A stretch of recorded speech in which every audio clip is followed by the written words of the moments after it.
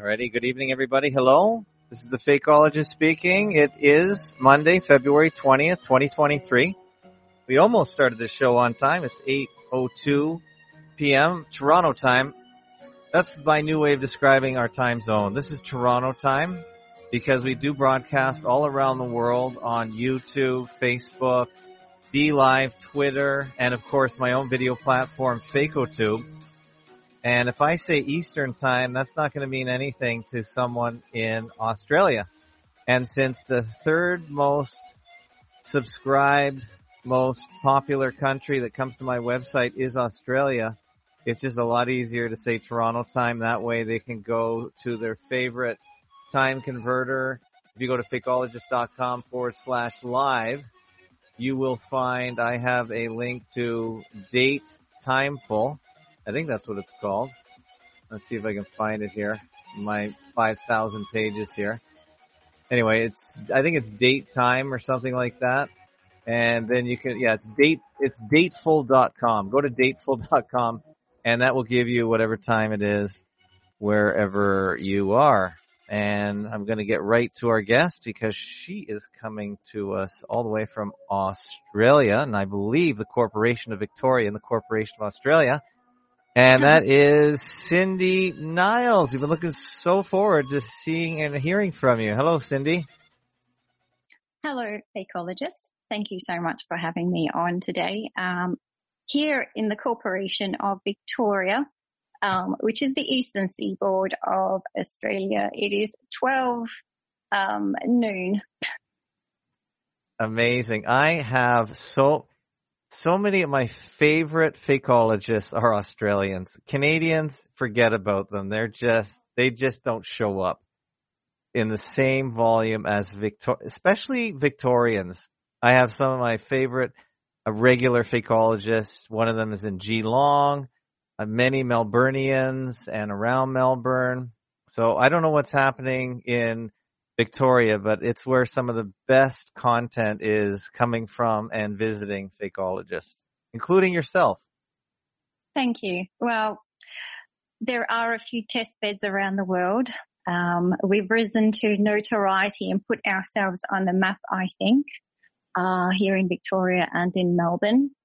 And I would hazard a guess that it has to do with how long the program has been running here.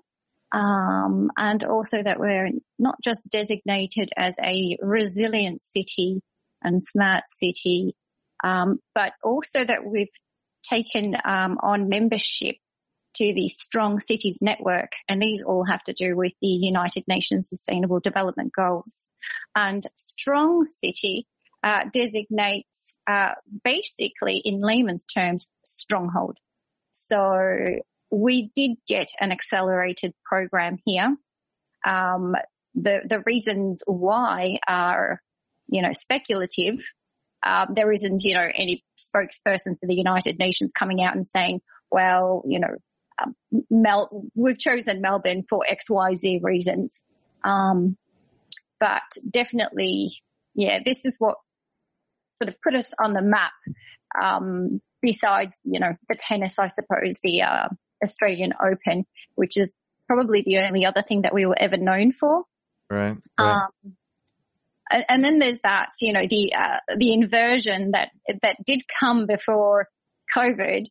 And that inversion was Melbourne winning the award for most livable city. I think we won the award 7 times. Yeah, and I heard each you time say it that, became more preposterous and more absurd. To anybody who had not their eyes open, but to anybody who actually reflected on their lives, and who had lived in some other country and had experienced anything outside of Melbourne, those people would have understood that there's something going on. So, are the Strong Towns named after Maurice Strong, who was, I think, a Canadian / I think he was half Asian or something that was instrumental in bringing about? I've never made that connection, mm-hmm. But you could actually be right. Besides, it's, self-described.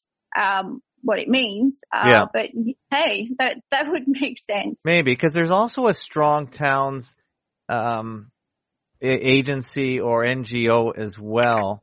And I linked up to them by visiting a YouTube channel that I actually quite like called Not Just Bikes. And that's a guy from my neck of the woods in Canada, Ontario, which is the largest province in Canada. And he was mentioning how a lot of his terminology and knowledge about where he moved from London, Ontario to Amsterdam. And it's called Strong Towns as well. So there's a lot of, I don't think they're related, but it's quite interesting how the word strong comes through a few times. And they're all very related. No, I think they would be related. Oh, okay. Because, it's smart cities and smart neighborhoods, and they generally, find a term and apply it across the board. So I would imagine it is. There is very little it's not easy to look up the strong city. I mean, you can find the strong cities network with a simple Google search, but deeper information, you kind of really have to start searching extra terminology, to find it. It's not as, I don't know. It's not available. Yeah. You don't get as much as you would with resilient cities. And we seem to know a whole lot more about the sustainable aspects of the program. Well, you can't see the screen, but I've got on here strongtowns.org, and it says here thousands of people across North America are working to make their cities safe, livable, and financially resilient. Are you ready to join the movement? So that really, it does sound like it is the same thing. That's the one. Yeah. Yes, that's the one. So they don't, none of it sounds terrible when you read their website and look into it. But before I go on, I want to make sure I thank Jenna and Brian, who are always helping find me guests because they saw my interest in communitarianism, and they helped bring Lark in Texas onto the broadcast. And he's the one that brought up your name in glowing terms. He said, you have to find and listen to Cindy Niles, and I'd never heard of you, or also Julianne Romanello. So I'd never heard of you two ladies, so I had to go digging. And then I found you have two different Facebook profiles. So I'm showing the screen as we're going here. I know you can't probably see the screen because you're on your phone, but you have two different profiles that I've linked to on Facebook, because I know you get shut down and reinstated on Facebook, as they do, as they like to mess with. I'm up to my third profile now. Oh, you have another profile. Okay. No. These are, what you're looking at is number 2, which is the gray t-shirt or blue t-shirt. And then there's the red t-shirt profile, which is number 3. Okay. The original profile, that was a picture of me behaving like a mermaid. Okay. So it was an underwater shot, basically, and It looked like a mermaid. And that profile got totally vanquished in August of 2020. Oh, okay. Yeah. It was a permanent deletion by Facebook without explanation, but we know why. But so then that's why I've got multiple. Yeah, I understand. I get it.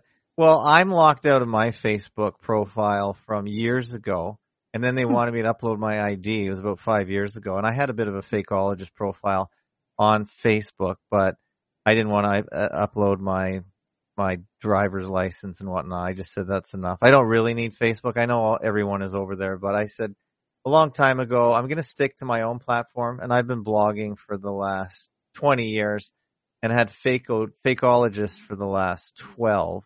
And I just keep all my data on my own server, and if it gets blown away, well, I have it on my own server. I can just reinstate it. And the other thing is I have my own video platform called FakeoTube, which is a little more expensive because streaming video uses a lot of data. And I'm very grateful to all the donors to fakeologist.com/donate, because it costs me about $200 US a month to run.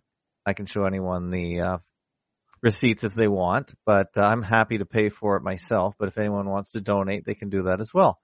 And it's all my favorite videos that I have that I want to keep in perpetuity. So that way, when I reference them on my blog, people find them and they don't have to worry about a blank page or a deleted page like on YouTube or Rumble or any of the other guys that bring you in there for free and then they dump you at will. So instead of worrying about that, I just do it myself, which everyone can and should be able to do. So, and I also offered you, as I have others, and almost very few people take me up on it, I'm not sure why, to, you can live stream on FakeOtube. I've done it once or twice from my phone, but that's not my thing. But I obviously live stream from my computer. So you could do that too if you so wanted. And I've put my favorite videos from your Facebook onto FakeOtube. I could put all of them, but I try and just pick a selection of the stuff that I really like and then put links to it so they could go to your profile as well. That's where I put the source. If I were more organized, I'd have copies of my own work, right? If I had any sense about technology other than the theory, the practice coming, and the application of it, the theoretical application of it from the predators, that would be great. I'm just one of those seriously disorganized people who's always looking at the next new thing, with inverted commas, and also trying to put the next new thing into the framework of the bigger picture. And so, that's always my priority rather than something I've already done. It would be nice to have an assistant, but that's just never going to happen. I've tried begging my sister to help me do this, but she won't. Well, there might be people. The only person I trust at the moment. Oh, right. Yeah, well, that's fine. Well, you're more of the creative thinker, and the creative thinker can't be captured into all these little nooks and crannies to put everything in a line and organize. I get that. That's fine. You're more of an artistic type where you just are constantly looking and creating. There's just not enough time. The administration is really heavy. Oh, I know. Of just running a profile. And keeping up to date, with my friends, my little clique, the people that I associate with, and the people whom, when I say trust, to the degree that so far these people haven't disappointed me with the content that they create, the ideas that they have. It doesn't mean that our perspectives align entirely. But I don't see any red flags with those people.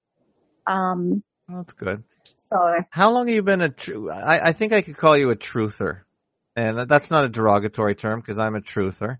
How long have you been awake or looking into things or just being curious as to the official story? I think I would say that I was kind of brought up this way. Mm-hmm. There's never been a defining turning point that I can point to. Most people will say, "Oh, it was 9/11 that woke me up," or "It was this vaccine injury that woke me up," or something along those lines. And I can cite many examples that catalyzed me to get to this point. But I'd say that even as a young child, I didn't have a lot of fun with other children because I thought they were stupid. Because they didn't want to talk, right? They all wanted to just play games. I was an only child up until I was 6.5, and I was surrounded by adults, and my cousins were older, and so on and so forth. And what I found stimulating was actually conversation and observing people and the human condition. But I suppose a memorable moment is when I brought home some grades. I used to attend Greek school when I was a child, which meant that was a Saturday school, so it was one day a week. So I went to regular, normal Australian school for 5 days, and then on Saturdays I was sent to Greek school to learn Greek. My parents are Greek. Okay. and I brought home my test results, which said A+, and I showed them to my father, and he said, well, what do you expect? We pay them. And this really hurt, right? I was just a child. I was under 10. Right. Ooh, that's a little cutting. Yeah. So, it was nothing about me and my achievement. It was that we were paying. And that stuck with me. It was a seed that was planted. And I would say probably that's what kicked things off. A type of ingrained cynicism. In our emails, you sent, a list of things that we might talk about. Yeah. And one of those things was, the 7-Up series. Yes. Love that series. Yeah. So let's go back to the Greeks. Aristotle said, the philosopher, give me a boy until he is 7, and I will give you the man, or something along those lines. I'll show you the man. Yeah. And so I think I was my character was formed by the time I was 7. I was quite serious as a child, even. And yeah, I think my dad played a big role in that. So, to get to the point, what made me a truther or a person seeking to understand, because sense making. Who was it? Matthias Desmet, right? The guy that talks about what is it? Something psychosis. What does he call it? Yeah, I've kind of blanked him out of my mind, but it's because he was sort of discredited and maybe working for the bad guys. Quite possibly. Yes. But, mass formation. Mass formation, right? Yeah. Yeah. Okay, so there is I think a good point that he makes about sense making, and do we seek sense making? And to use a new age term that resonates with me. That does reflect who I am. I'm always looking to make sense of things. I've never been happy, to learn things by repetition or rote learning.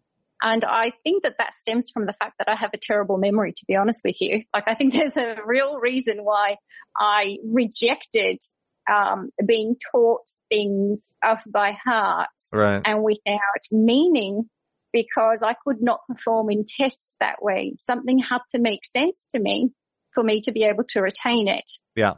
And so I've been a sense-making seeker all my life. And I'm not satisfied. I just have never been able to defer to people's research or research in general. Because this is another thing that you mentioned in the email. You said, do you want to talk about, your research? When did you start your research? And who are your favorite, other tellers of truth and other researchers? And I mean, it's not that I haven't looked and that I haven't read and that I don't want to hear people's opinions. I do. But it's not the ground I stand on. The ground I stand on is my observations and my experienced reality. So if something doesn't line up with my personal experience of reality, and that would mean I've missed out on a lot of things, right? Because I'm just one person. I can't have experienced a lot of things. But if I can't extrapolate to something in my own life, then it's something I won't have an opinion on. For example, aliens. I haven't had a direct experience or any kind of personal experience of aliens. Yeah, me neither. I could say the same for religion. God hasn't come to me to talk to me personally or to sort of deliver some kind of message so that I can go in that direction. And so that remains an intellectual sort of pursuit, but it's not something that, I'll stand on a hill about and yell about and try to convince others of because somebody else wrote something really good about it, or most of the population of the planet has, feels this way about it. So I'm not sure where I started. Well, we're just talking about how you became a truther. So it sounds like you were born a truther. I'm very similar in the way you describe yourself. It's the way I describe myself as well. I probably didn't want to play as much with the other people. I just wanted to go my own way. I was okay probably at memorizing stuff, but I was also a bit of a thinker. But and I always had to work really hard to be smart in the sense to do well. I just had to work hard. Some people just sit back and they're autistic about it. They're just they get things, math concepts. So I've always had to work hard to figure out what's going on in school and in reality, I think. And wasn't much of a person to play around and just go with the flow. I always went upstream when everyone went downstream. So I think we're similar backgrounds and ideals, and you're just born this way. And not to, and to balance really what I'm saying, what I love about other researchers, actually, I don't even know if I'm a researcher. I don't even know if that's the correct title for me. I would just say I'm a, self-appointed propaganda analyst or interpreter is what I might say I am.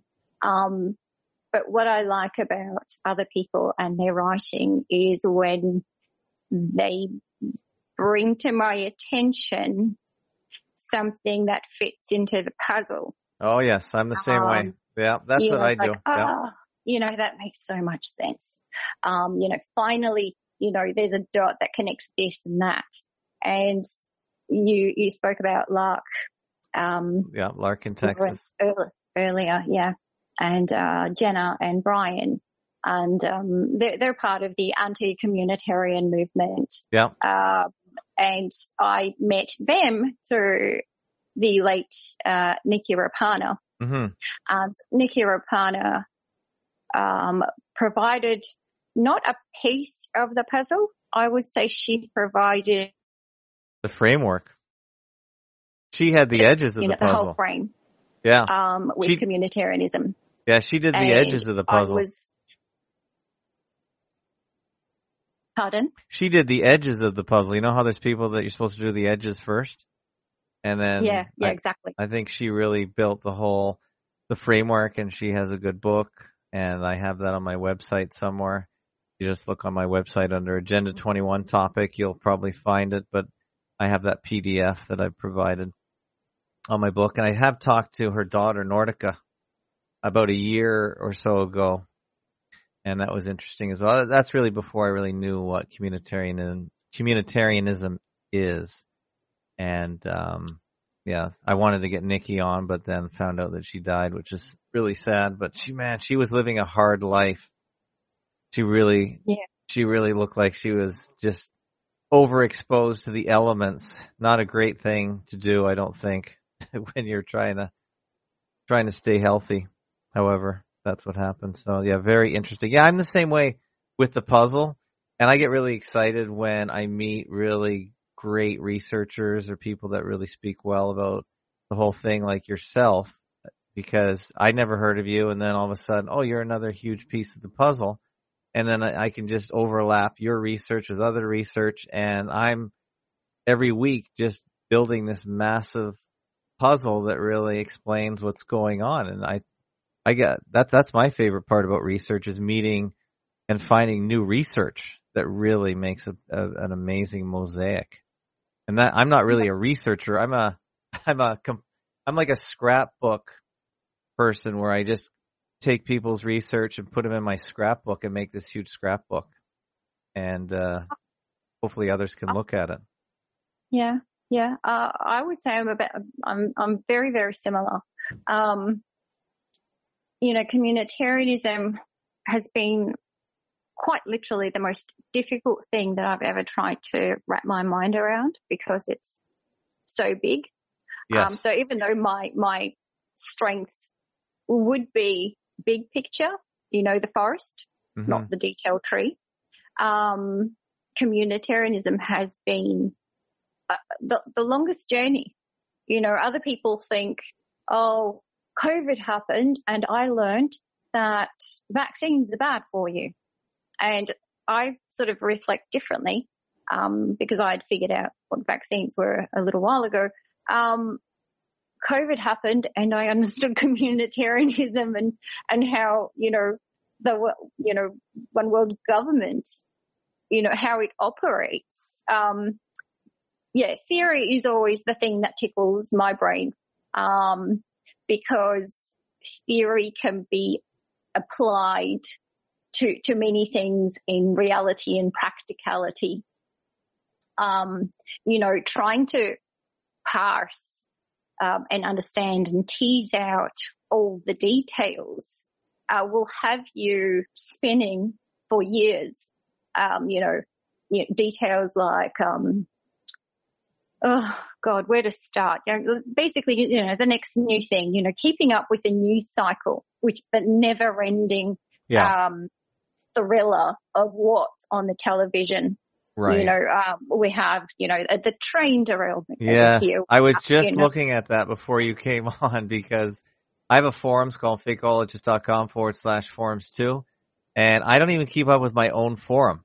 I put it there so I can go there and find research. And someone just put a couple of videos of boots on the ground in East Palestine, or East Palestine, where the guy's walking around and there's really not much going on. Okay, a train went off the rails and they burned it because they thought that would help. And there's not a whole lot. Life is going on. I never had heard about it, and they've made it into this big thing. But yeah, you're right. You can get so distracted. I chose to ignore it, but people are bringing me stuff to look at, so I usually look at it because it's on my own website. So yeah, it's distraction of the week. It's both. It's both a distraction, but it's a distraction with basis, right? Because a whole heap of people, it looks that they've been poisoned, that the damage is going to be long term. You know, much like radiation spills and other toxic spills, and the spraying in the skies and the biotechnological weapons that they've been injecting, or presumably that's what they are, you know, allegedly. See, this is where, you know, what I was describing before, you know, what's my own personal experience? Can I determine what's in those vaccines, or do I have to take somebody's word for it? And that means having to trust the person that's producing that research or doing that science. And I think that one thing I've learned in life is just you can't really trust. Yeah. Don't trust the science. Yeah. Don't trust. Yeah. Science changes, right? And this is, I think this is why this technocracy of lawmaking around science and technology is one of the major components and pillars of the New World Order. And what do I mean is because it's fluid, because science is, it's an endeavor. It's an endeavor till the end of time, until we no longer have brains, right? Yeah. You know, the science, you know, 10 years ago said this and 5 weeks ago said that. And in 6 months it will say something else. Technology is the same. It was this, it will become that. And in the future, we don't know what it'll be. You know, this constant evolution of both of those paradigms is that they're changing. You know, in today's jargon, newspeak, you would say that they're fluid. And what does that mean? It means that you can mold them and put them in whatever bottle and present them however you wish, whenever the need arises. So a law system, a governance system built upon technology and science is something you'll never know what your rights are, what your obligations are. You'll never know where you stand in life. You'll always be looking to, well, what's the science this week? Do I have to wear a mask or not? Do I need to get a booster or not? Yeah. Should I take that vitamin pill or not? Yeah, it's fluid. Very fluid. Sorry? Very fluid. It's very fluid, yeah. But it's a moving Yeah. target. You can't pin it down. Yeah. So this is like a kind of moral relativism. And to get back to communitarianism, yeah, I want to talk about that. Let's go through your points. You made a whole bunch of points. So if nothing else, I want to make sure we cover communitarianism. Okay. Because that's what everyone's here for. They really want to hear about that. And you have a good handle on it. Why is it that why aren't the governments of the day, why aren't our rulers telling us that this is what's coming, this is what they want to bring in? Why isn't that happening? Why are they hiding it from us if it's so good? Isn't that a good question? Mm-hmm. If it's so damn good, right? Mm-hmm. For the good of everybody, because this is all about the common good. Yeah. That is the basic underlying, I don't know, no, it's the campaign, it's the jingle for the greater good and for the greater good. And how is that not something to brag about? Mm-hmm. And that's because when you look a little bit into communitarianism, because, I profess, I don't know. I think I know about 1% of it, but knowing 1% of it, of communitarianism is a whole lot more, than most would imagine. It's huge, this topic. And that's why I call it the frame of the puzzle, because it seems that there's nothing I've come across since understanding communitarianism that doesn't fit into this puzzle. Mm-hmm. And that's why I'm still at 1%. I think I could spend a lifetime on it, and I think I have spent a lifetime on it. And, why is it hidden? Because essentially, there's a guru. Okay. So the modern communitarian guru, the guy that writes all about it, his name is Amitai Etzioni. Mm-hmm. And he's written a book called Happiness is the Wrong Metric, a liberal communitarian response to populism. Now, not to, what's the crux of it? The crux of it in the introduction tells you that it's about applied ethics. It's the science of moral duties. And this is what will put the happiness in you'll learn nothing, but you will be happy. Mm-hmm. So what they've done is they've studied, what makes people happy, what makes them miserable. And they've decided and they've come up with, affluent people in the developed countries, there isn't a correlation between more money equals more happiness or more material wealth equals more happiness. There seems to be sort of like a break-off point where there is no correlation between how much money you have and how happy you are. But this is like a false premise, right? After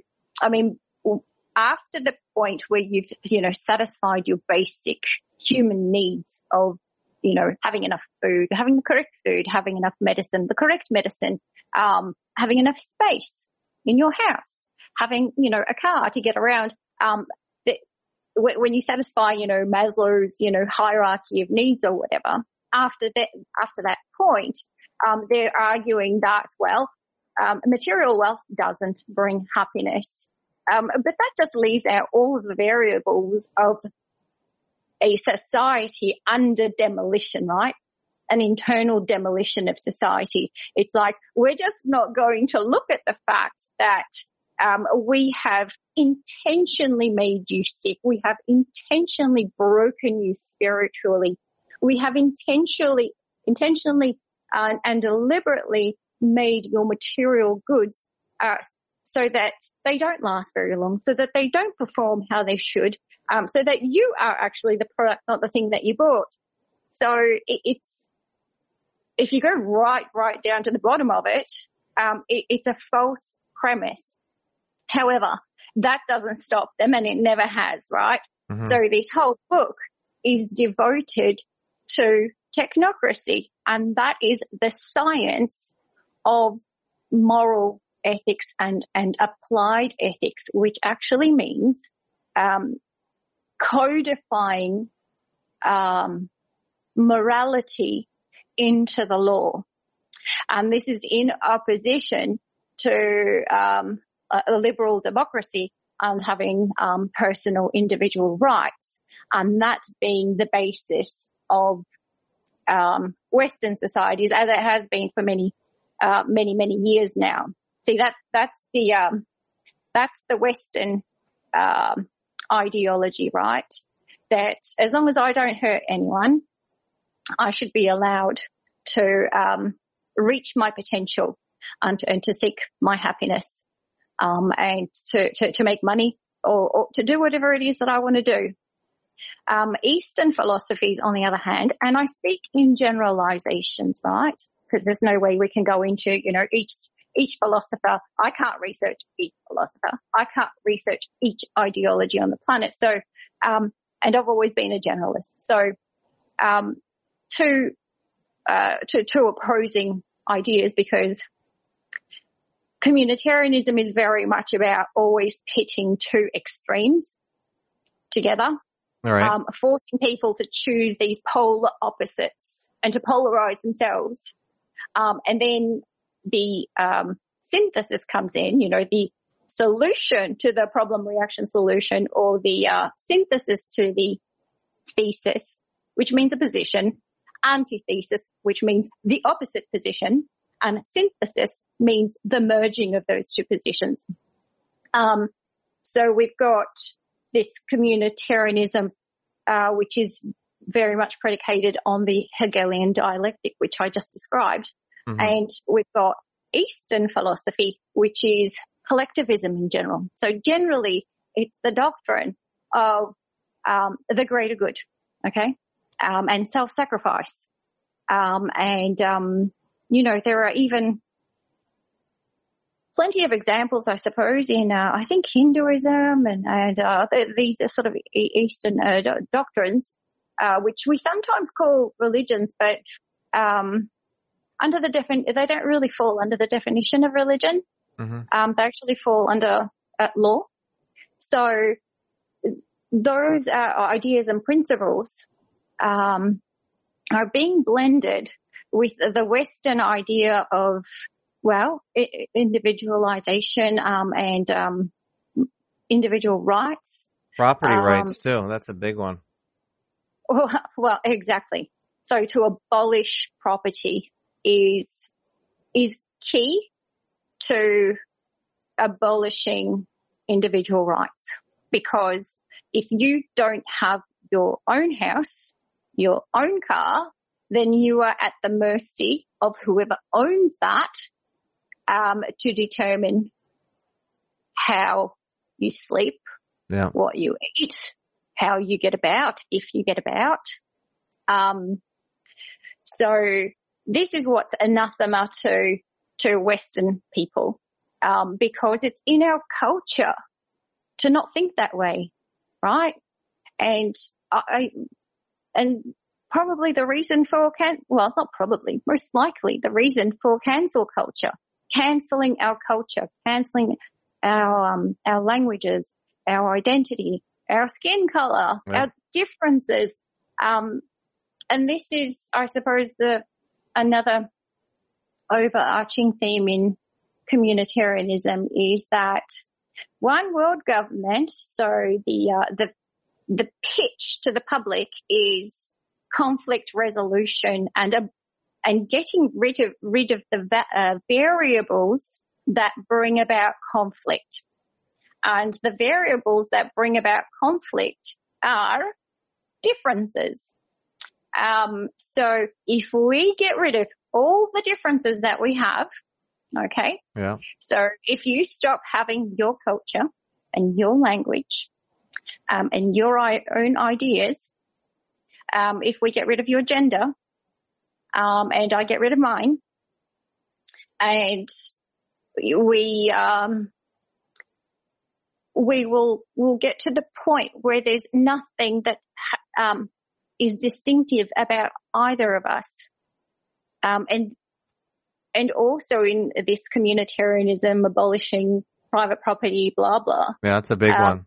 There's this equity thing, right? You'll each be given X amount of credits. You'll all have the same. You will have nothing to be nothing to aspire to, nothing to be jealous of, nothing to say it's not fair, because we're all the same.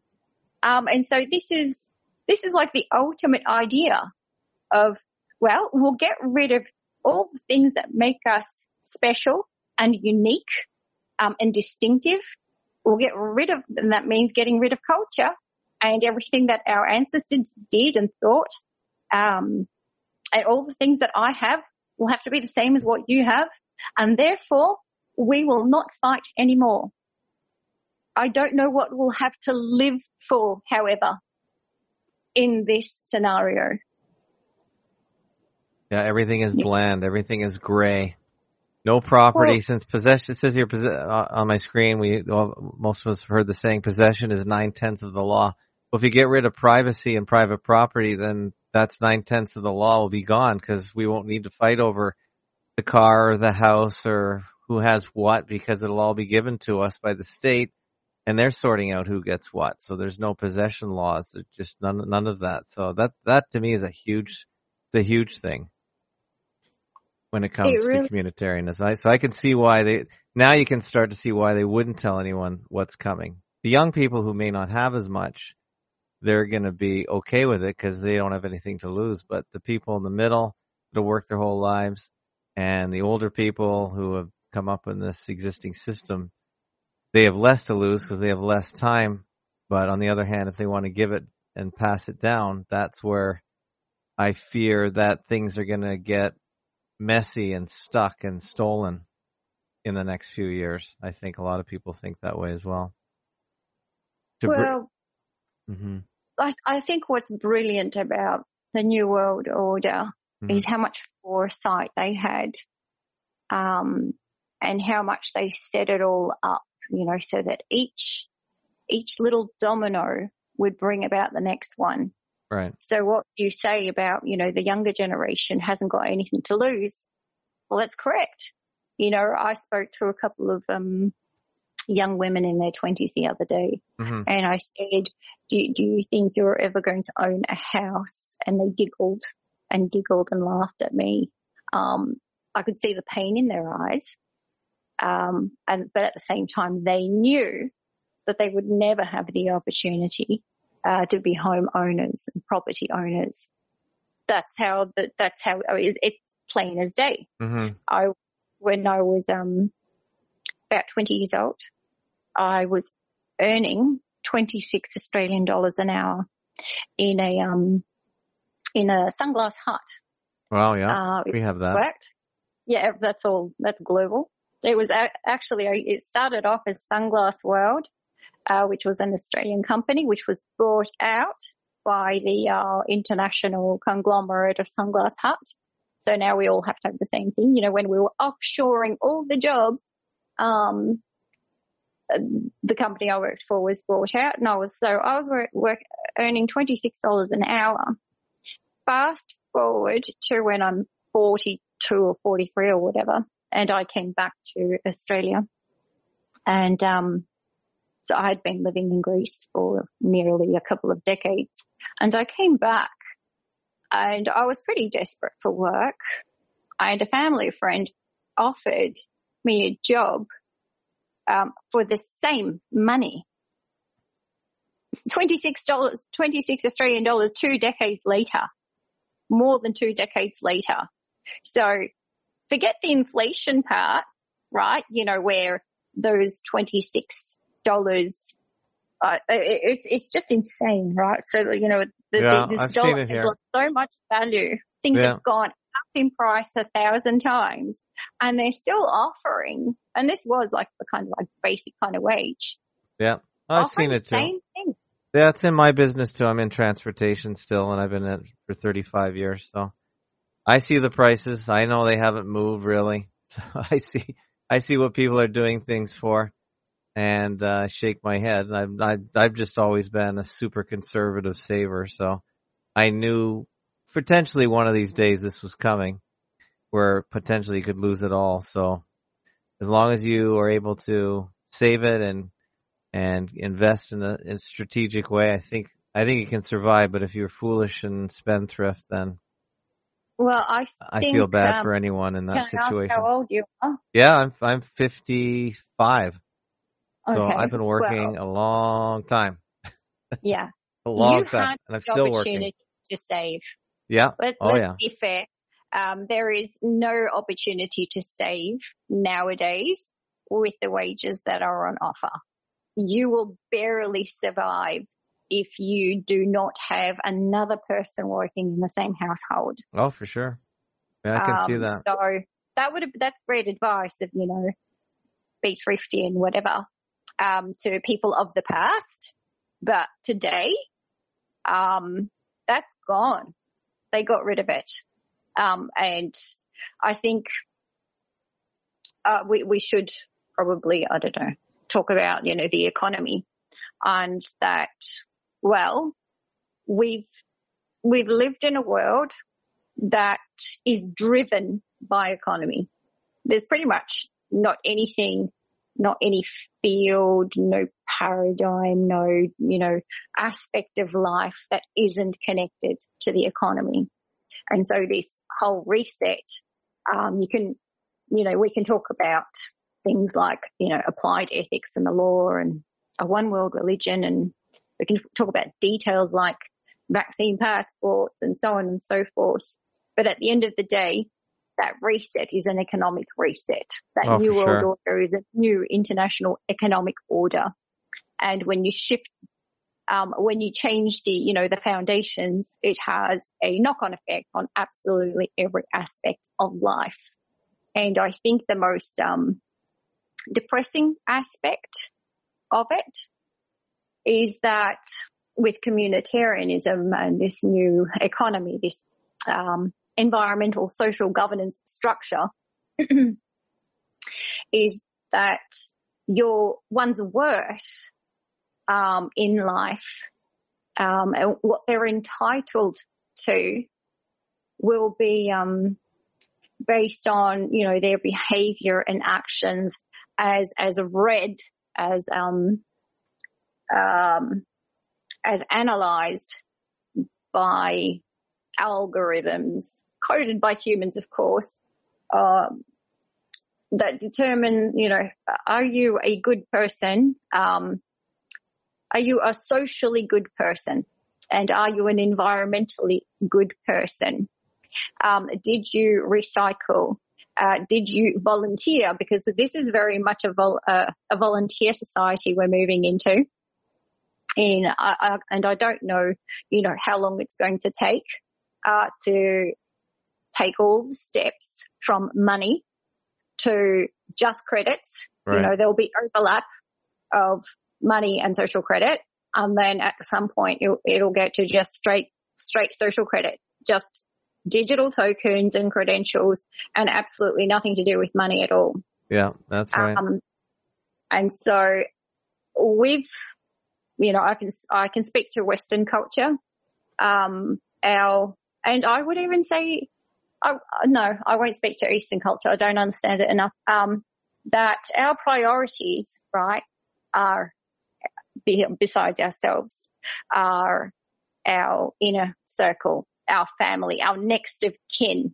This is where we derive our value in society comes from actually, how well, our parents love us, how much we love our children, how much they love us back, how much That's right. the connections that we have with our friends, with our bosses, with our colleagues, with our classmates. The people we know in real life are the people that determine how successful we are or not on a personal level, and on the sort of career scale or the financial side, because you have to please your boss to get that promotion or that money.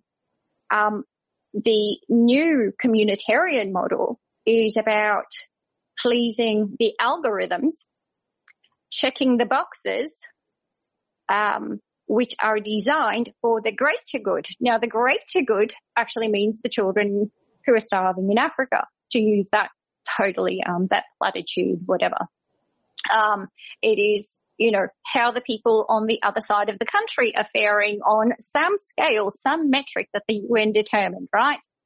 So you will be working towards checking boxes that you somehow contributed to the greater good of the whole world, of all the people on the planet.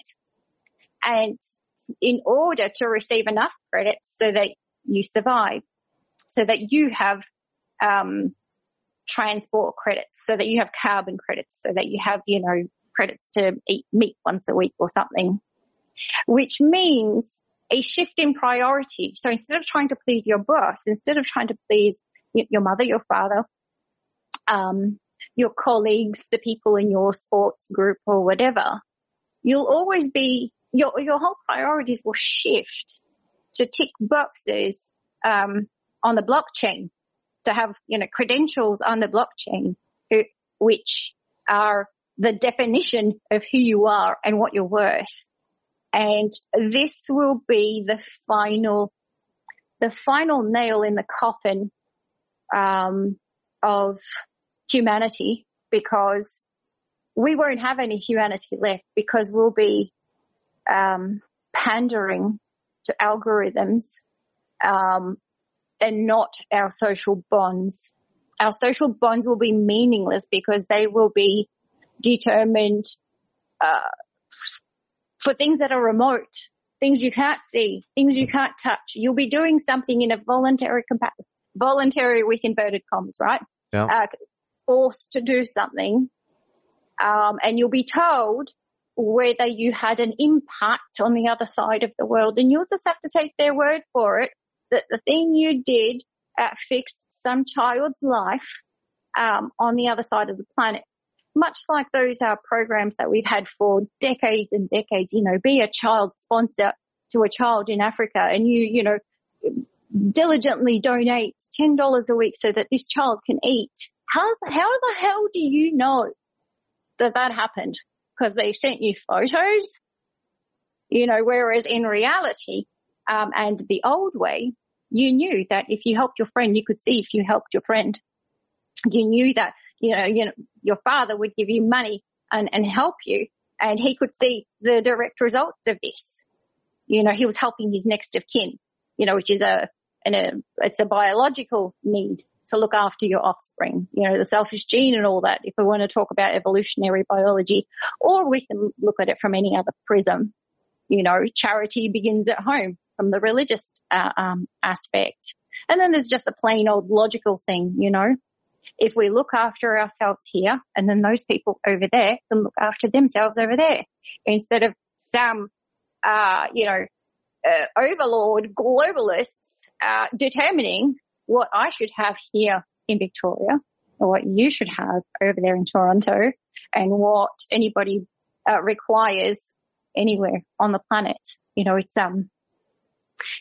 this morality, this whole book about this, happiness thing is, that somebody can determine the morality of the whole world and create an economic and a legal system based on that.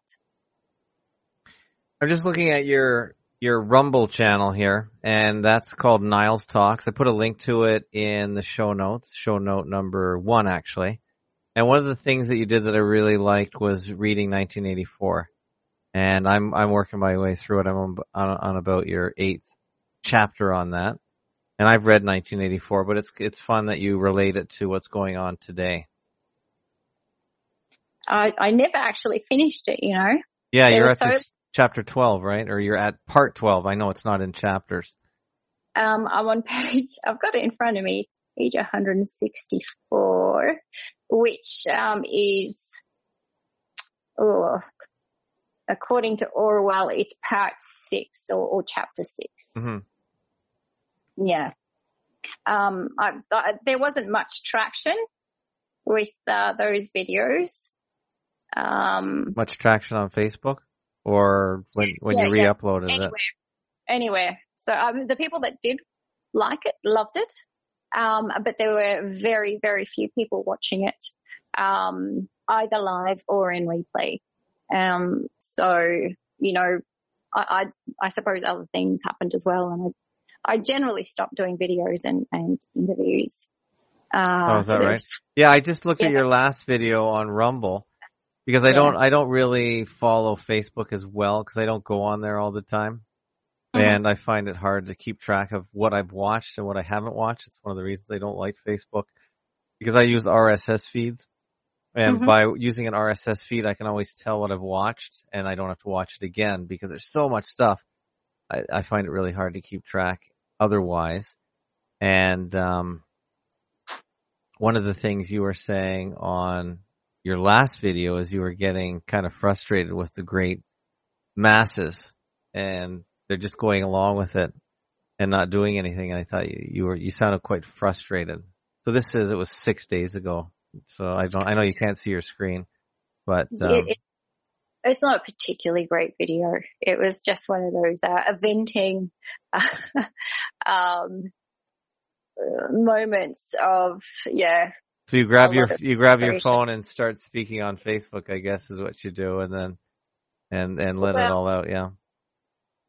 Usually, well, that particular video, I can tell you, I was talking to, you know, my family at the dinner table, and I was just told to like Cindy, we've had enough.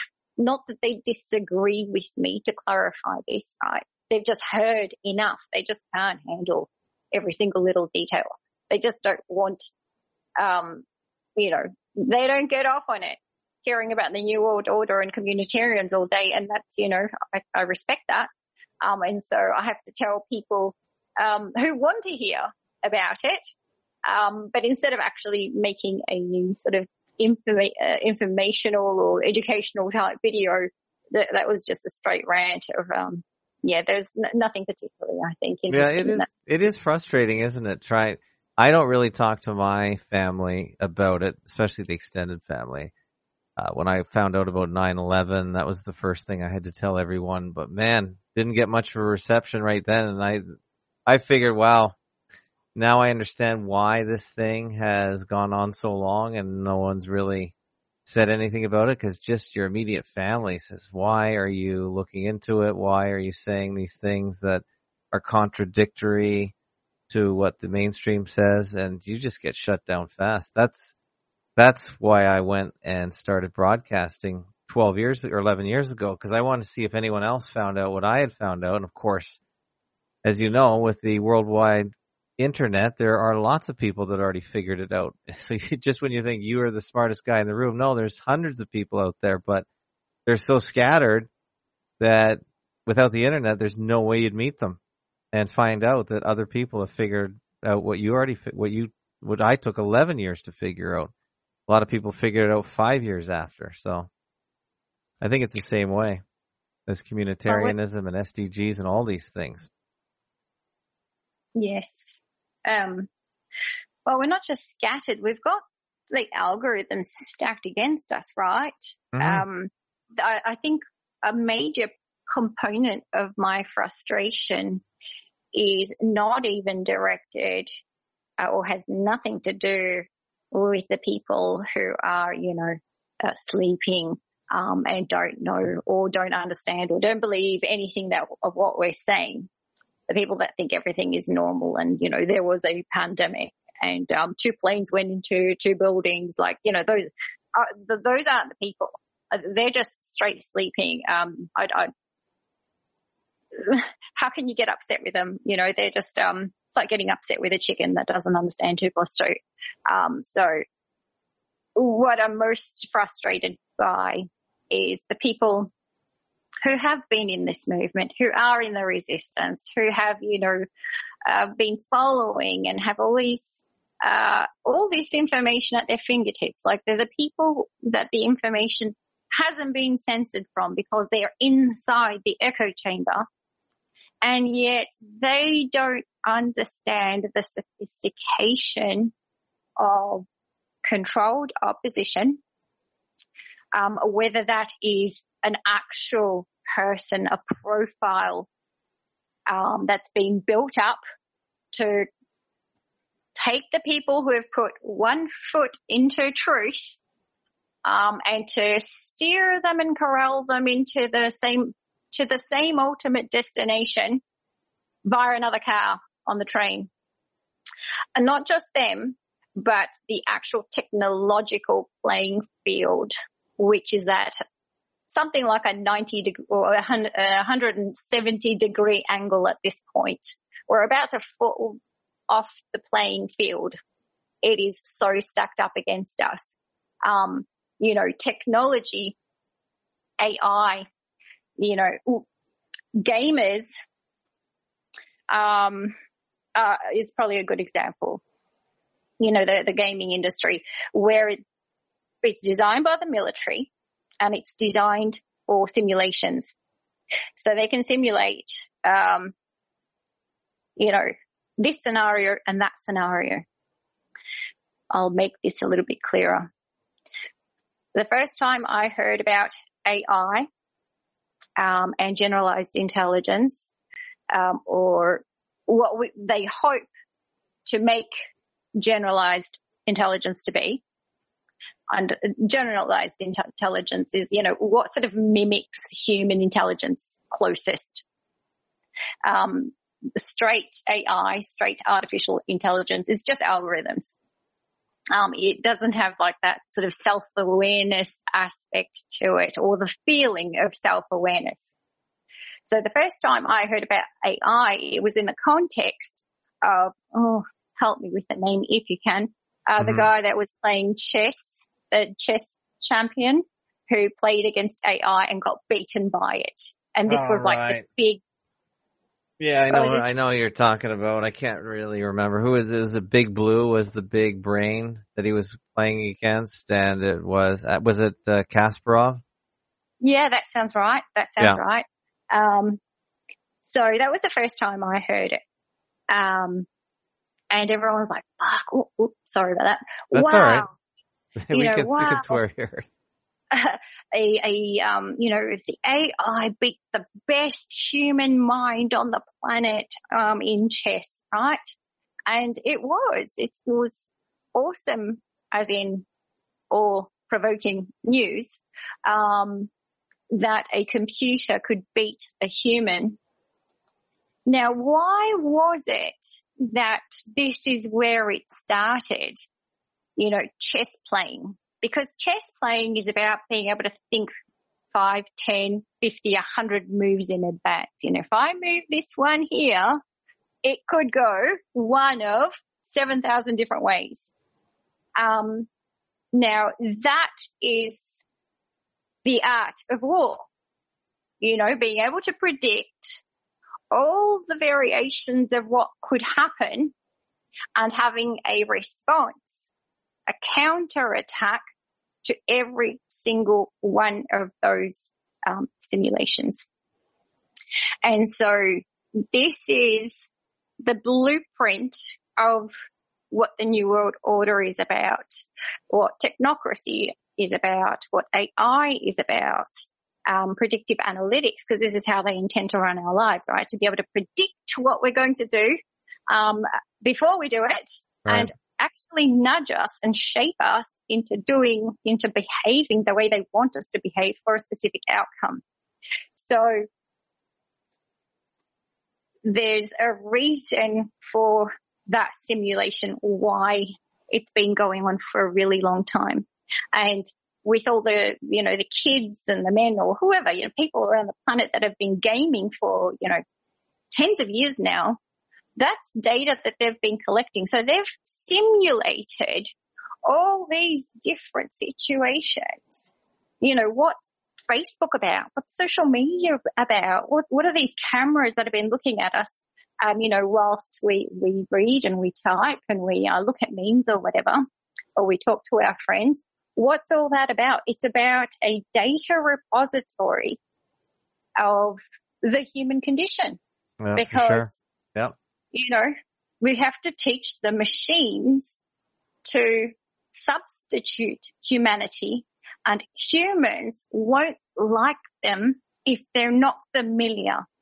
Okay. Mm-hmm.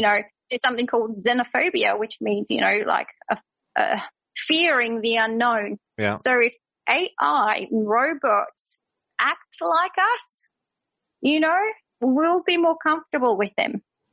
So, and ultimately. Still there, Cindy? I think Cindy's phone may have died. Okay, hold on. We're just gonna see if it dials her back. Maybe there you are. You're back. Are you back? Okay. Yeah, I'm here. Yeah. I didn't move, but all of a sudden I have a poor connection. Right. So I don't know how much of that you caught and if you want any of that repeated. No, we only lost 10 seconds, so you can keep talking. Okay, so hyper automation, the fourth industrial revolution, and number 4 in a series of industrial revolutions. What is the industrial revolution? It's basically doing away with human labor and scaling up technology, automated technology. And I hate to use the word, but there's kind of a consensus that this is kind of like the ultimate step in automation. That after this, it will be the robots and the AI that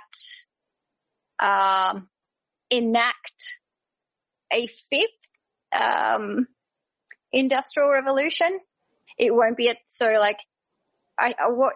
what ties all the industrial revolutions before this one is that it was humans, fewer and fewer each time, that decided we're going to shake things up. We're going to have a few wars, and we'll do all these different things and introduce this new technology. Oh, I know why my power had gone out. I didn't realize because it's day, but the lights. Your power flicked, huh? Yeah. Flicked your router, flicked your internet connection. Okay. Well, anyway. Okay.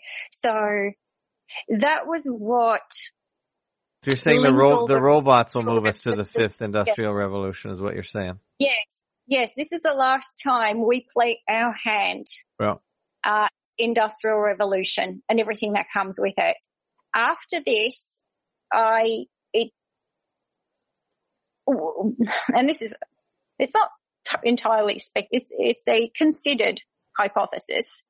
But if everything is being automated to the point where computers order humans about rather than us, pressing buttons and going, hey, make me 5,000 tiles that I don't have to make by hand, when it's going to get to the point where automation, AI, run our lives, because that's what, this credit rating system and this surveillance technology is about. Well, the next step logically will be the robots moving into the 5th industrial revolution. And the way it looks to me is, and this is, to reach right into conspiracy theory territory, is like the Matrix, where we become batteries, a source of energy for the robots. Yeah, that's crazy.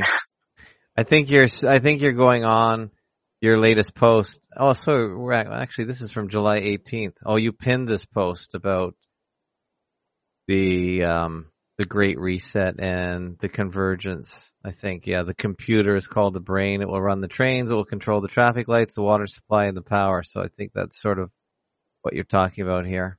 A little bit overlap anyway. Yeah. Yes. That's a sort of longer read where I try to sort of bring it all together. And that's why I've pinned it, because it's, the forest and not the tree. So it's kind of like a little bit difficult to understand the text if you don't have a lot of these principles and concepts already in mind. So what I've done is juxtapose it with, well, here's the plainest and simplest way I can show you what I'm talking about, and that is to give you what the children are receiving as education. Yeah. Is, the dumbed down, simple version of what we're saying.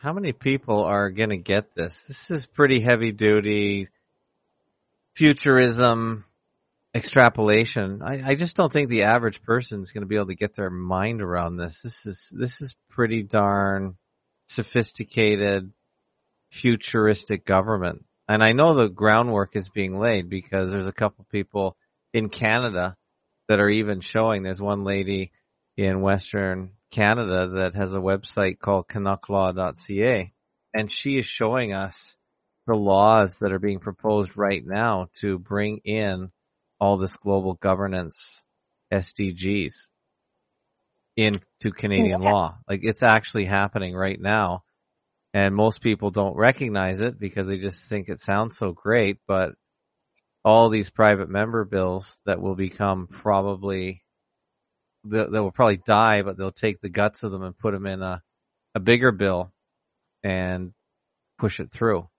All these amazing things that are happening in Canada right now. So there's so many bills being proposed that really just bring and build these SDGs into Canada. So what I'm saying is they are doing an end run around people right now, the majority. They're so distracted. They're never going to figure this out. I should even keep notes while we're talking. Intuitively, people think that policies start in legislation and then move into sort of education, health, the private industry. The opposite's happened. They first went through the private industry, the education. They infiltrated, subverted. Yeah. They did all that. The policies are already running through private corporations because they don't need government approval to make policy, right? That's why supermarkets were saying, you can't come in without a mask. They didn't require the law to sort of be on their side or, stipulated for them to have, their own policies. Right. So now that we are in that phase where we are rewriting our constitutions, because that's where we're at now. Yeah. This is the end. It's not the beginning. And this is what people need to understand, because there's a lot of people who are trying to fight this on that level of, we've got to do it through legislation, we've got to do it through the courts and blah, blah, blah, blah, blah.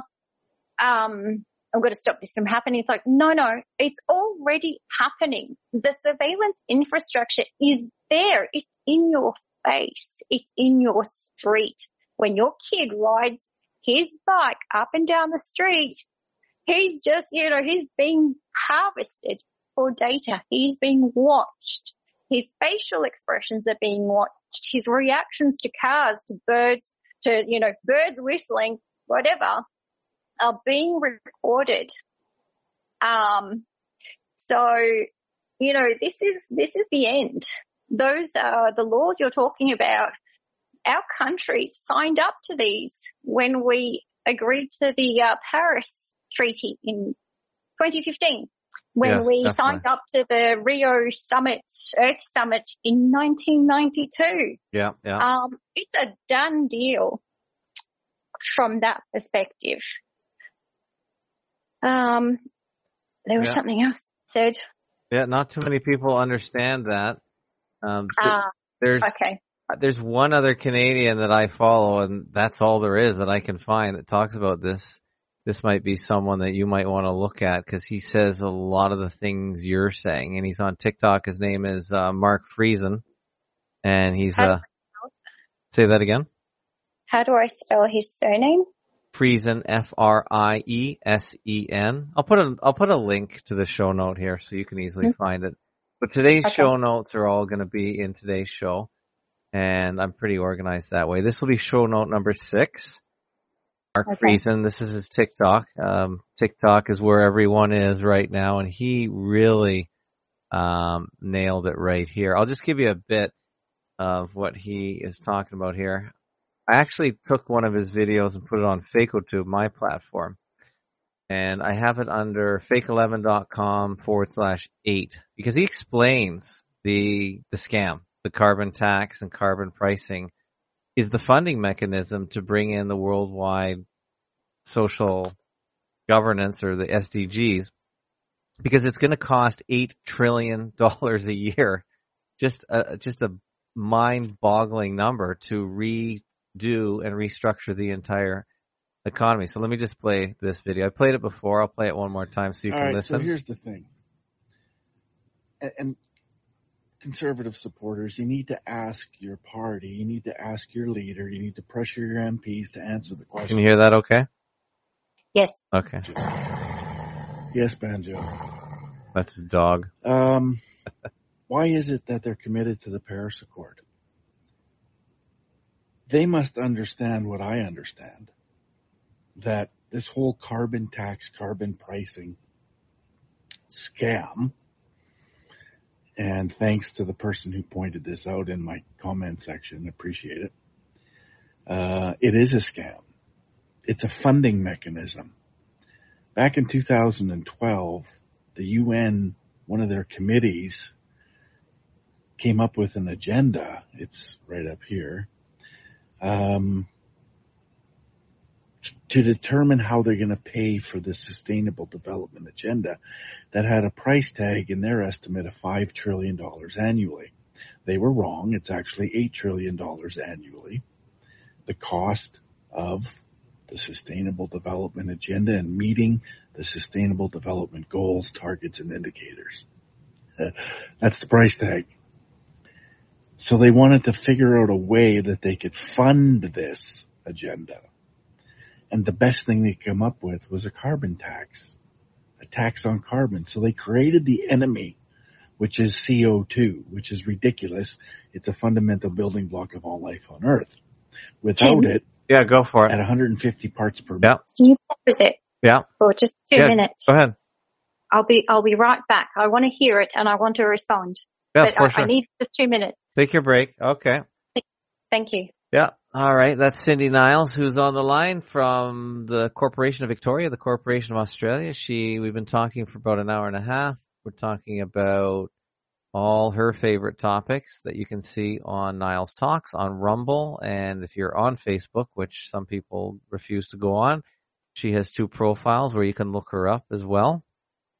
And she's one of the few people in the world that understand Agenda 21, Agenda 2030, communitarianism, SDGs, ESGs, all the alphabet acronyms that very few other people in the world talk about. Mark Friesen's one of them, and he walks the walk and he talks the talk.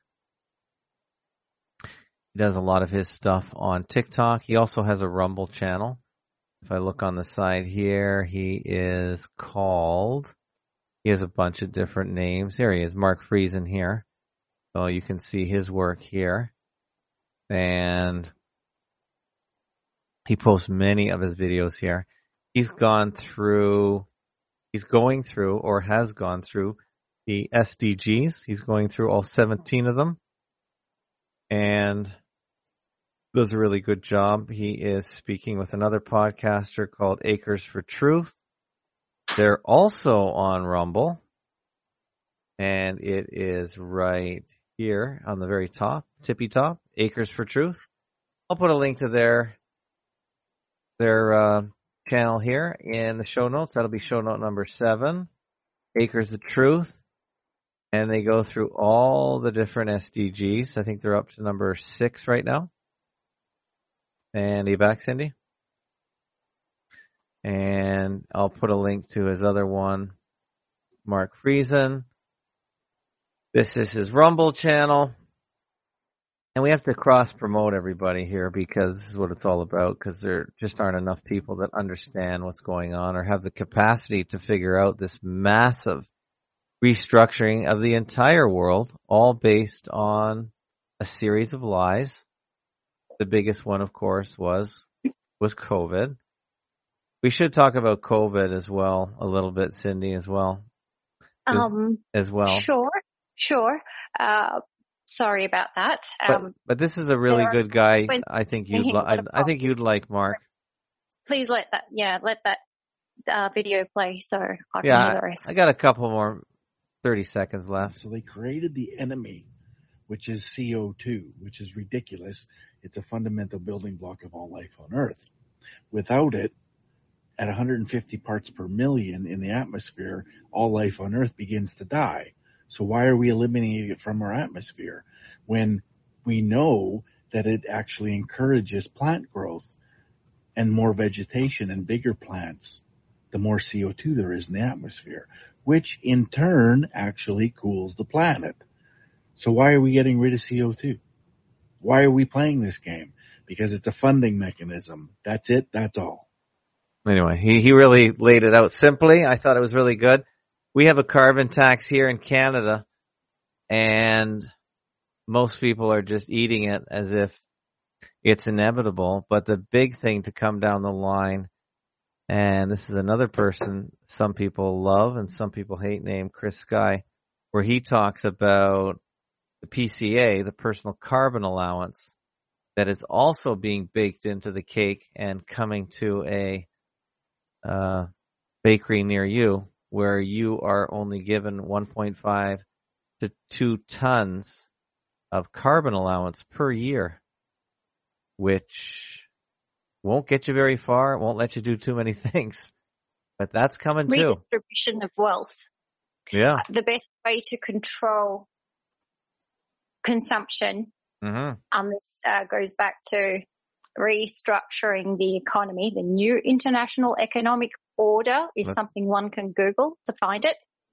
Right. That's what the new world order is. Yeah, it's a reductionist method. So money, physical cash money, even that horrible fiat debt-based fractional reserve stuff, gives you a certain amount of freedom. You know, you own money and you spend it how you wish, whether you want to use it in mileage, crisscrossing the planet in an aeroplane, or you want to smoke it all, or you want to drink it all, or have a barbecue with all of it. That's your choice. But when by getting rid of that, we come down to the very foundation of rationing. A very large component of communitarianism is, the rationing system of, well, this is how much wealth we've got, because, there's also the underlying assumption that the other big lie to the carbon lie is scarcity of water. Wait for that one, by the way, Tim. It's coming in March 22nd to 24th. Oh, wow. New York. There will be a conference, a United Nations conference on water, and water is going to be as big of a deal as this carbon rubbish. Right. Okay. So the best way to control humans is with the essentials. Remember essential workers, and the essentials are food, water, medicine, education, and that's it. And that's what the 20-minute neighborhoods sort of get reduced down to. Like, here are your essentials. We're giving you your essentials for happiness. And according to Etzioni in this book, that's what we're offering you. We've analyzed, the past and society, and what makes people happy is volunteering and doing good and having the basic essentials. So now we're going to turn it into law for 8 billion people on the planet. Okay.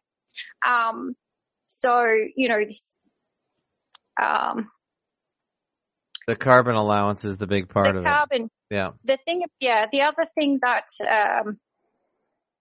Mark said about, carbon and actually reducing it, they're actually not going to reduce carbon, even like consumption of fossil fuels, or all of the actual programs and all the investment of these public-private partnerships running through the World Economic Forum, all these monopolies. They've just designed a new monopoly board, another way to hoard the resources of the earth. And that one of the rules of that game is money shifting. Like you pay, your affiliate other company, your buddies basically in the boardroom. You pay that company so that they can sequester the carbon from the atmosphere. So you can pollute all you like as long as because they call carbon pollution. Right. As long as you invest, as long as you pay someone to clean it up for you. And this cleaning up process is things like capturing carbon and sticking it in the ground in rocks. It's how many times do we have to see the same playbook and the same principle bearing out a terrible consequence? This, look, we're going to make, nuclear fission, blah, blah, energy. There'll be nuclear waste, not from a spill, not from a reactor going wrong, no, but the water that, cools down these reactors is reactive itself, and that is nuclear waste that we do not know what to do with. So we bury it in concrete vats on the other side. We transport it from one side of the world to the other to get rid of it. Yeah. And we know it's going to be, reactive for 1,000 years, but we keep insisting that this is good. So they're doing the same thing with carbon. They're both scams in my mind, by the way. Both of them are scams. The carbon is not bad for us, like you said, and I don't think nuclear radiation exists the way they tell us either. So there you go. That's another huge scam. I haven't got much of an opinion. Yeah, I haven't got much of an opinion because I don't have direct knowledge of it. So I leave it open, what that is. But I can talk to the rhetoric, right, which is that. Now, the amount of energy, this simulation of the earth, and all the natural processes, all the creatures, all the data they want to collect, it doesn't fit in my mind. And if you think about it properly, okay, that they want to collect the data of where the wind is blowing, how it's blowing, all the layers in a geospatial information system, is, what's happening in the upper atmosphere, in the lower atmosphere, what's happening underground, what's happening through the utilities, all the people that are on the planet, what they're doing, all the creatures, what they're doing, what the river is doing, what the dust particles are doing, what's, Tim's microbiome doing today. Well, let's see his, waste in the toilet. Let's control all the vehicles on the planet through this data harvesting system. Think about how much electricity that's going to require. I think ultimately, and again, this is a hypothesis based on, some evidence, all this renewables stuff, that's just part of the Hegelian dialectic. I think they're going to pull the rug on that when people realize, and people get upset that they don't have enough energy. Right. And then they're going to introduce the solution, which is nuclear fusion, not, new technology again. And they're not going to tell you the repercussions of that technology, just like 5G and just like every other technology. They never know what they're doing. They don't have studies to prove it, that it's healthy, that it's okay, like the vaccine. But they're just going to force it onto us, and we are going to beg for it, Tim, because we will be so sick of our rationed energy, because they're going to put community batteries in our local areas, and we're going to be fighting over power. If we get that far. I don't know. I don't know how long people are going to put up with that whole concept. But maybe Europe may be different because they're a little closer together. But man, flipping the United States, especially, and Canada will go more easily. But some parts of the United States, I just don't. I see them fighting this the whole way. Honestly, I do. I see civil war is what I see. Yeah, maybe. What was your take when the whole COVID announcement started on 3/11/2020? Were you awake enough, aware enough at the time? So, I knew it's all bullshit. Did you figure this was gonna be a 10-year episode that we weren't really gonna get out of? The day that they told Melburnians on the TV, because it was the TV that said it, right? Yeah. To lock themselves up and close their businesses. So we'd had like a couple of weeks of mask mandates, which I disregarded and thought I was getting really scared at that point of, oh shit, here we go. This is it. Not COVID. This is the New World Order. It's here. It's arrived. This is the big one. Yeah, that's what I thought. So there was that build-up for, I would say since December of 2019 is when I saw how far and how quickly they were going to push this thing. Sorry, background. At the time, I was a volunteer advocate for an endocrine group. And so people were in there with their endocrine problems. And so medical talk and information regarding anything medical would come through this group. Oh. It was a support and information group. That includes diabetes, I'm guessing? Yes, but I was kind of specialized in hyperparathyroidism. So that's the parathyroid glands, not the thyroid. Mm-hmm. That was the specialty of the group and where my focus was. And so these people who comes to these groups, people that have been, who are completely disabused of, the medical system and who've worked it out that it's never going to help them. So they go to other people on the internet and they trust strangers, who turn out to help them better than, these doctors that have been at these universities for, 15 years. Anyway, so these people are, generally they're researchers and they're up to date with anything medical. Doesn't make them totally bright, but I could see the fear and I could see that they were posting stuff about China and this flu and I'm like, oh no, here we go. Because I had already worked out the H1N1 and all those other vaccines and all those other pretend hoax pandemics, those trial balloons. Right. So I had all that already and therefore it was easy for me to see. The real panic set in, when they forced the masks, mandated the masks for a couple of weeks. Mm-hmm. And then when they declared, go home, shut your shops, lock yourselves down. And I was in urban Melbourne at the time. That's where I was living. I was in one of those really gentrified areas of, rainbow colored hair. I don't know my gender type places. Mm-hmm. And people were putting on a mask to get to the letterbox and go back into the house.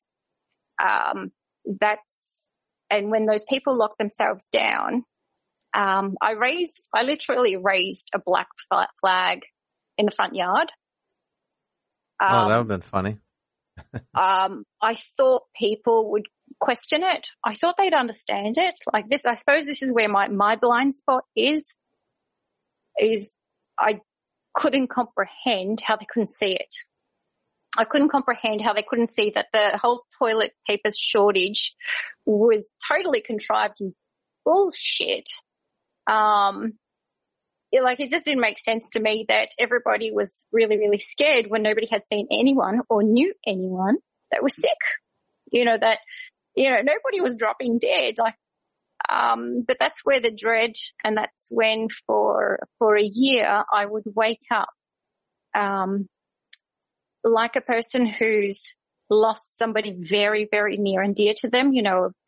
Somebody's died, and each morning when you wake up, the first thing you realize is, so-and-so's dead. Like, I have to live another day with that person dead. It's the realization hitting you every morning like a tidal wave. And every morning it was COVID. Like, I would dream COVID, and I'd wake up to this COVID narrative, which never stopped. COVID. And I could see everybody around me collapsing under rhetoric. They were being murdered with words. And it took me a full 2.5, 3 years to reach a point where I could even pick up a book again and read it. That wasn't about, that wasn't very, very narrowly about the situation that we're in. Like, I haven't been able to watch a movie or a series, or read a book for a really long time. And it's only just recently that I've, adapted to the new normal, I suppose, whatever the hell that means. Mm-hmm. Well, I do know what it means, but to a point where, well, this is life now. This is, it's not going to change. But now there is a little bit of room in my head for other things. Probably it's not a very optimistic thing, actually. I would say that it's a type of defeatism. This is the way things are. I can't change it no matter how loudly I scream. And no matter how loudly we all scream. Therefore, I have to sort of try and find a way to find some joy in my life, rather than thinking joy will come when I fix this. It's not going to, we're not going to change it so much. What, do you know anyone that's been injured or killed by the vaccine? Because you say you go on evidence. So have you seen any evidence that this thing is? Well, I hardly know anyone to begin with. Right. The person that was injured by the vaccine was my grandmother. I've had personal injury with a vaccine, with other injectables as well. So when I was 11, I was given the hepatitis B. And if anyone, God, that's bad. Don't take it. Don't give it to your kids. And I was also injured with Depo-Provera, which is a contraceptive injection. Right, I remember that one. Yeah, I don't hear about that anymore. I've known about vaccines, and that's why I researched them. And my heavy research, like I spent about 3 years, I focused on the childhood schedule, right? Because I had come to the point where I thought, I want to have a child, but I need to have made all the decisions in advance. And I knew that there was smoke. And I knew that I had some kind of injury. And I knew it was the iatrogenic, but I needed to know the research, right? So I spent about 3 years looking at the children's schedule and discovered that they are poisoning the generations. Each year it's getting worse. And from there, sorry, what was the question I was answering? Yeah, do you know anyone? I ended up deciding not to have children because it was the big gateway into how much malice there is, how much destruction, and that I knew that if I had a child, that child, I would either have to raise it as a warrior, which meant isolation, which meant it would never have friends. It would never have anything in common. So this is pre-COVID. Wow.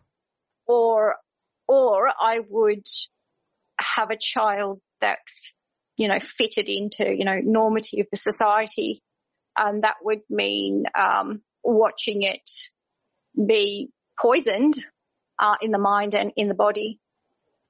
And I couldn't tolerate either idea, because creating a warrior is so selfish. Knowing what was coming, not to the degree that things have happened, but knowing that that child would never have, what I've always wanted, and that is to love people. Mm-hmm. And it wouldn't be able to. So I didn't have children based on my research into vaccines, which was also, I suppose, my direct experience was as a teacher, seeing the kids and how they changed. And each time they got a shot, what changed in them, I saw it. And I had my own personal experience. Well, that's sad. That's sad in the sense that the New World Order got you by preventing you from reproducing, because that's a loss, I would say, when it comes to life in general. Terrible. It's such a paradox, like if it hadn't, I wouldn't be doing this and talking about it. Yeah. It's really weird.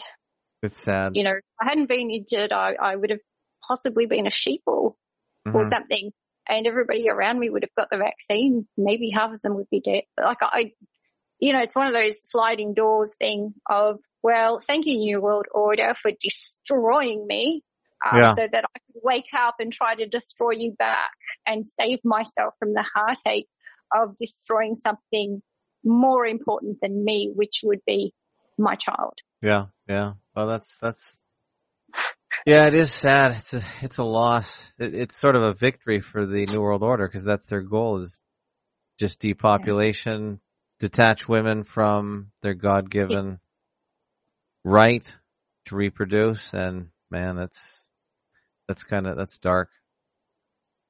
So you really understand the whole injury program of the vaccines, and the whole agenda is very satanic, I would say. If people have understood nothing else from this interview, don't give your children, your babies, don't allow them to inject them, because they do it within 24 hours of the baby being born. They give that hepatitis B within 24 hours of the child being born. And I was a healthy 11-year-old and I was injured. So I was a kid that never went to doctors. I didn't have any chronic diseases. I didn't have asthma. I didn't have, I did take antibiotics. Well, great. So I can't even imagine that being given to a 24-hour-old baby. Yeah, it's disgusting. From what I know about it now, and yeah, it's pretty shocking. Pretty shocking, the house of cards that they built on the vaccine. And I was hoping that once this whole COVID thing, if it ever ended, when it first started, I thought hopefully the whole world will reject the vaccine in general and end the whole vaccine program. But I'm not sure that's going to happen 3 years in. Tim, do you mind if I go after I read out just one little thing? Yeah, we've been going for almost 2 hours, so that would be fine. Okay. So from this Happiness is the Wrong Metric communitarian book of Amitai Etsionis, he says, thus, when I tried to sort out when privacy should yield to the common good, for instance, to protect public health, I found it helped me think through more generally how one is to deal with the clashes between two core values. And so what he's saying there is privacy of information, which also spills into bodily autonomy and agency over your own body. And what he's arguing is for the common good, it trumps what's good for the individual. And that is the crux of communitarianism. And people were forced to take the vaccine for other people, not for them. They were forced to wear masks, not for them, but for other people, for the community. They were told to close their businesses for the community, Yeah. not for themselves. And from that example, that real world experience that everybody on this planet had, so you don't have to read any books to understand that. You don't need to have understood any part of the conversation really that we've had, that is the blueprint of life forevermore in this system. You may be injured for the greater good, and that will never matter because they've argued about it, that their argument is a moral and ethical, it's called applied ethics, and the other word for applied ethics is, where is it here? I should know it because it's a Greek word, but there you go. Deontological ethics. Deontological, meaning that which is binding, and duty, the science of moral duties. And that is the system we're going to be running on. Deontological ethics. I just looked that up. Never heard of it in my life. Yeah. It derives from the Greek word deon, duty. Yeah. So they always use these, words that nobody understands. Mm-hmm. Communitarianism, another thing nobody is ever going to want to Google. The point being is it's applied ethics. And when you apply something that's never been applied, ethics was a question for philosophers. It was not an application. In fact, all of the applied sciences, on a philosophical level are, they're not ethical. And the last thing that they have added the word applied to is ethics. Interesting. Because ethics is the questioning and the quest to find out, what is ethical. And when you apply ethics, basically you're applying law. And when you apply law based on science and technology, that fluid stuff, that ever-changing, evolving things, you will never know where you stand. So those people that took the vaccine and went, well, that's okay, I wanted to take the vaccine and I wanted to wear the mask. But tomorrow, they don't know what the new laws will be or the new mandates or the new policies. And they better watch out, because I can guarantee there is something that will absolutely ruin your life. The anti-vaxxers were the canaries in the coal mine, and it's coming for everyone. They're going to take things away from people. The things that we cherish most in the West, they're going to take. Wonderful. Thank you very much for listening to me, Tim. No, it was very interesting. Are you hopeful for the future? Can you leave us with something hopeful, a hopeful thought? Is there any hope in your research whatsoever? I would be more hopeful if people sort of focused less on very, very prominent people on social media and influencers and celebrities, and actually looked to the information that's truly being censored. Because if somebody's a celebrity with 3 million viewers and 15 million followers and so on and so forth, that's not censored information. We in the resistance have to understand finally that somebody with, 150,000 followers or 15 million followers is not a censored person. And therefore that information is not censored. So there is something wrong with that information. And that doesn't mean that it's lies. It means that there's something missing, or they're gatekeeping, or there's a new message coming through. And if that message that you're seeing is New Ageism and spirituality, you know that you've landed in Sustainable Development Goals land. You've landed into the United Nations. You've just come on a different train car.